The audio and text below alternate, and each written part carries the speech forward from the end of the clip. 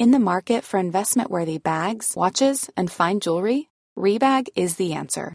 Rebag is a luxury resale platform where each piece is carefully inspected by experts to ensure quality and authenticity. Use Rebag to buy and sell finds from the world's top brands, including Louis Vuitton, Chanel, and Cartier. Head to Rebag.com and get up to 15% off your first purchase as a member with code REBAGNEW. Shop today at Rebag.com. That's REBAG.com. And use promo code REBAGNEW for up to 15% off your first purchase as a member. Hey, I'm Ryan Reynolds. Recently, I asked Mint Mobile's legal team if big wireless companies are allowed to raise prices due to inflation. They said yes. And then when I asked if raising prices technically violates those onerous two-year contracts, they said, "What the f*** are you talking about, you insane Hollywood ass?" So to recap, we're cutting the price of Mint Unlimited from $30 a month to just $15 a month. Give it a try at mintmobile.com/switch. $45 up front for 3 months plus taxes and fees. Promo rate for new customers for limited time. Unlimited more than 40 gigabytes per month. Slows full terms at mintmobile.com.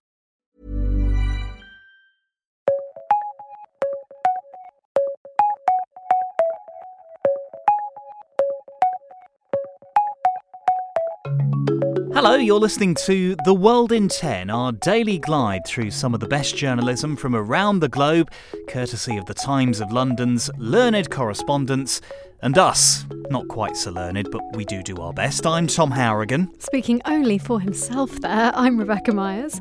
But it's true, we have some amazing journalism today to share with you in the next 10 minutes. You'll hear the incredible tale of the Ukrainian military operation carried out on jet skis, why floods in New York might just be the start, and the continuing fascination Germans have with cowboys.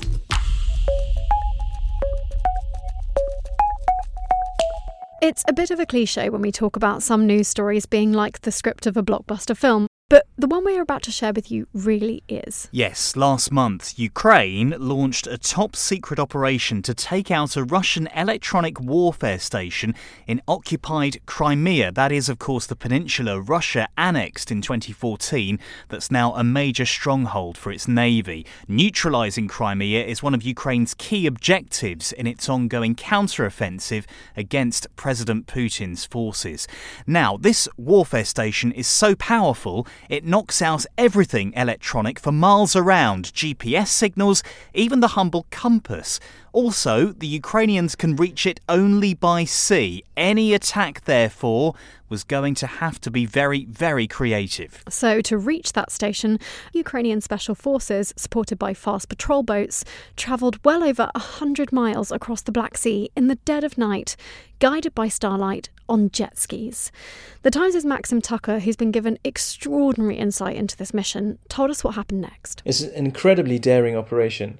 The fast patrol boats engaged the Russians on the other side of Crimea, while the guys on jet skis infiltrated the Crimean coast, manoeuvring to avoid contact with the enemy and getting to within 200 metres of the base with the electronic warfare station before they were spotted by the Russians, who engaged them with machine gun fire. At this point, the Ukrainians had to abandon their plan to place explosives on the electronic warfare station and instead had to use anti-tank weapons and rocket-propelled grenades to destroy it from a distance, which they did manage to do. By this time, obviously, the Russians were aware that they were there and pursued the guys on jet skis and the guys in the patrol boats and were pursuing them for hours across the Black Sea, dropping 500-pound bombs on them. Ukraine says that none of the team members who were involved were killed or wounded. Maxim also told us what impact the strike on the station has had on Ukraine's war effort. They've since been able to hit the peninsula with British-supplied Storm Shadow missiles. In the weeks that followed, they hit a Russian Kilo-class submarine and a large landing ship, which the British Ministry of Defence said have been rendered unusable. And just the other week, Ukraine managed to hit the Black Sea Fleet headquarters, killing many senior Russian officers. Essentially, it means that Crimea is no longer a safe haven for the Russian troops, but is a new battleground in which Ukraine can engage them.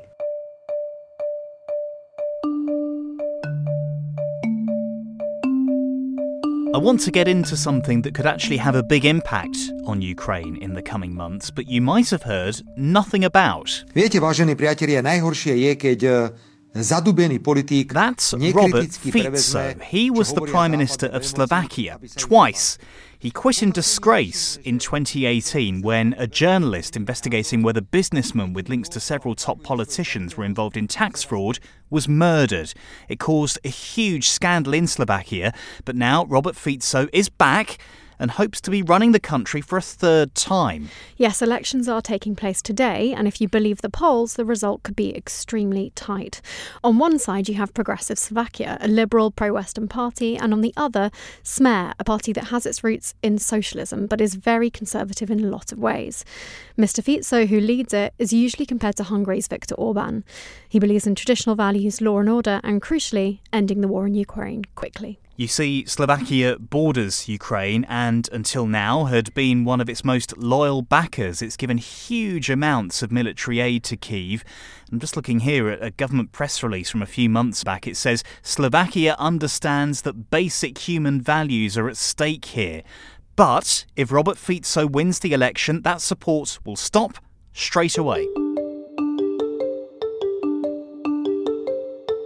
Now, some of the most jaw-dropping footage coming into the Times offices over the past 24 hours has to be the videos of flash flooding in New York. I mean, flash flooding doesn't really do it justice, does it, Rebecca? More than 8 inches, 20 centimetres of rain fell in one day, a phenomenal amount, turning streets into rivers, trapping buses and deluging subway stations. And the worry now is this is going to happen again and again. Rohit Agarwala from New York City's Environment Protection Department explains why. This changing weather pattern is the result of climate change. And the sad reality is our climate is changing faster than our infrastructure can respond. Sarah Baxter, former deputy editor of the Sunday Times, who now runs the Marie Colvin Centre for International Reporting in the city, gave us her take. New York was definitely caught short. It was a real shock when the governor of New York, Kathy Hochul, suddenly announced a state of emergency. It seemed like a very dramatic response.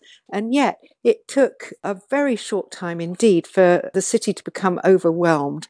Clearly, the disaster response leaves a lot to be desired. I mean, basically, the drainage system is just not up to it. Rains, even hurricanes, New Yorkers are getting used to those. But the idea that the city can so quickly flood out of control is pretty scary.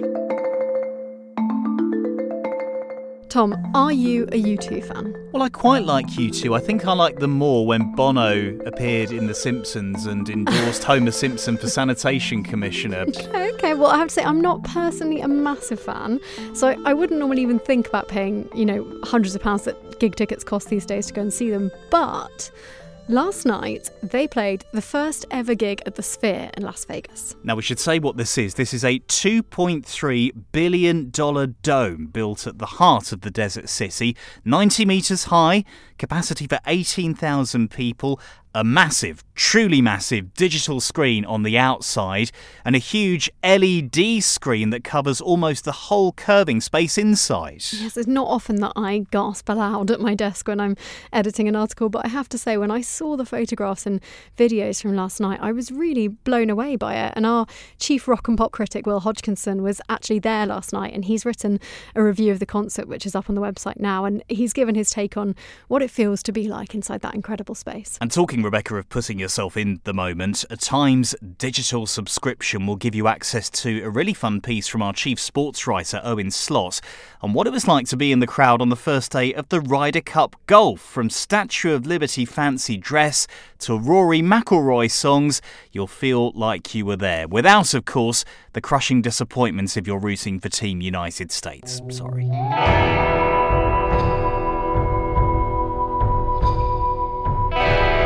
A cowboy walks into a bar in Germany. It is not the start of a joke, but the start of a very unusual report from our Berlin correspondent Oliver Moody on the website today. Yes, Oliver's reported on a 200-year-old obsession in Germany with cowboys and Native Americans and the American Wild West. He told us how he first came across this curious phenomenon and what he's discovered it all means. I've kept stumbling upon Wild West-themed bars and restaurants that are crammed with quite a mad melange of totem poles and Confederate flags and shrines to American Indian chiefs. There's been a cult of cowboys and Indians across Germany since the late 19th century, when about 6 million Germans had emigrated to America. But this was a bit different. It turns out that in communist East Germany, there was a whole movement of people who weren't just playing cowboys and Indians, they wanted to be cowboys and Indians. There was a wider pool of East Germans for whom the Wild West became a sort of outlet for their frustration with the drabness and constraints of life under socialism. And today, even though it's been more than 30 years since the end of communism, those strong feelings of yearning and nostalgia are still very much there. Before we go, quick question, Tom. Have you been to a job interview recently? Well, do you know that I don't? Am I getting the sack? No, don't panic. I only ask because more first-round interviews are happening online, not in person. And the first worry people usually have is, have I got the right background? Oh, thanks for putting my mind at rest. Well, it turns out this is such a conundrum. Research has been done to establish which Zoom or Teams or Meet backdrops are the best backdrops, and crucially, the impact they have on the way an interviewer might perceive someone's face. On the next World in 10, The Times' science correspondent Rhys Blakely will explain just how experts work this out. Participants saw these different images. They saw different candidates, job candidates, sitting in front of them as if they're talking to them in a Zoom interview. Candidates could either be smiling or have a neutral expression on their face. And then the people who did the study were asked to rank how trustworthy and how competent they thought each candidate was. And what did they find? That would be telling, Rebecca. All will be revealed when the World in 10 returns tomorrow.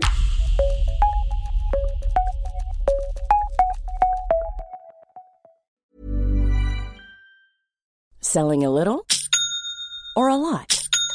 Shopify helps you do your thing however you cha-ching. Shopify is the global commerce platform that helps you sell at every stage of your business. From the launch your online shop stage to the first real-life store stage, all the way to the did we just hit a million orders stage.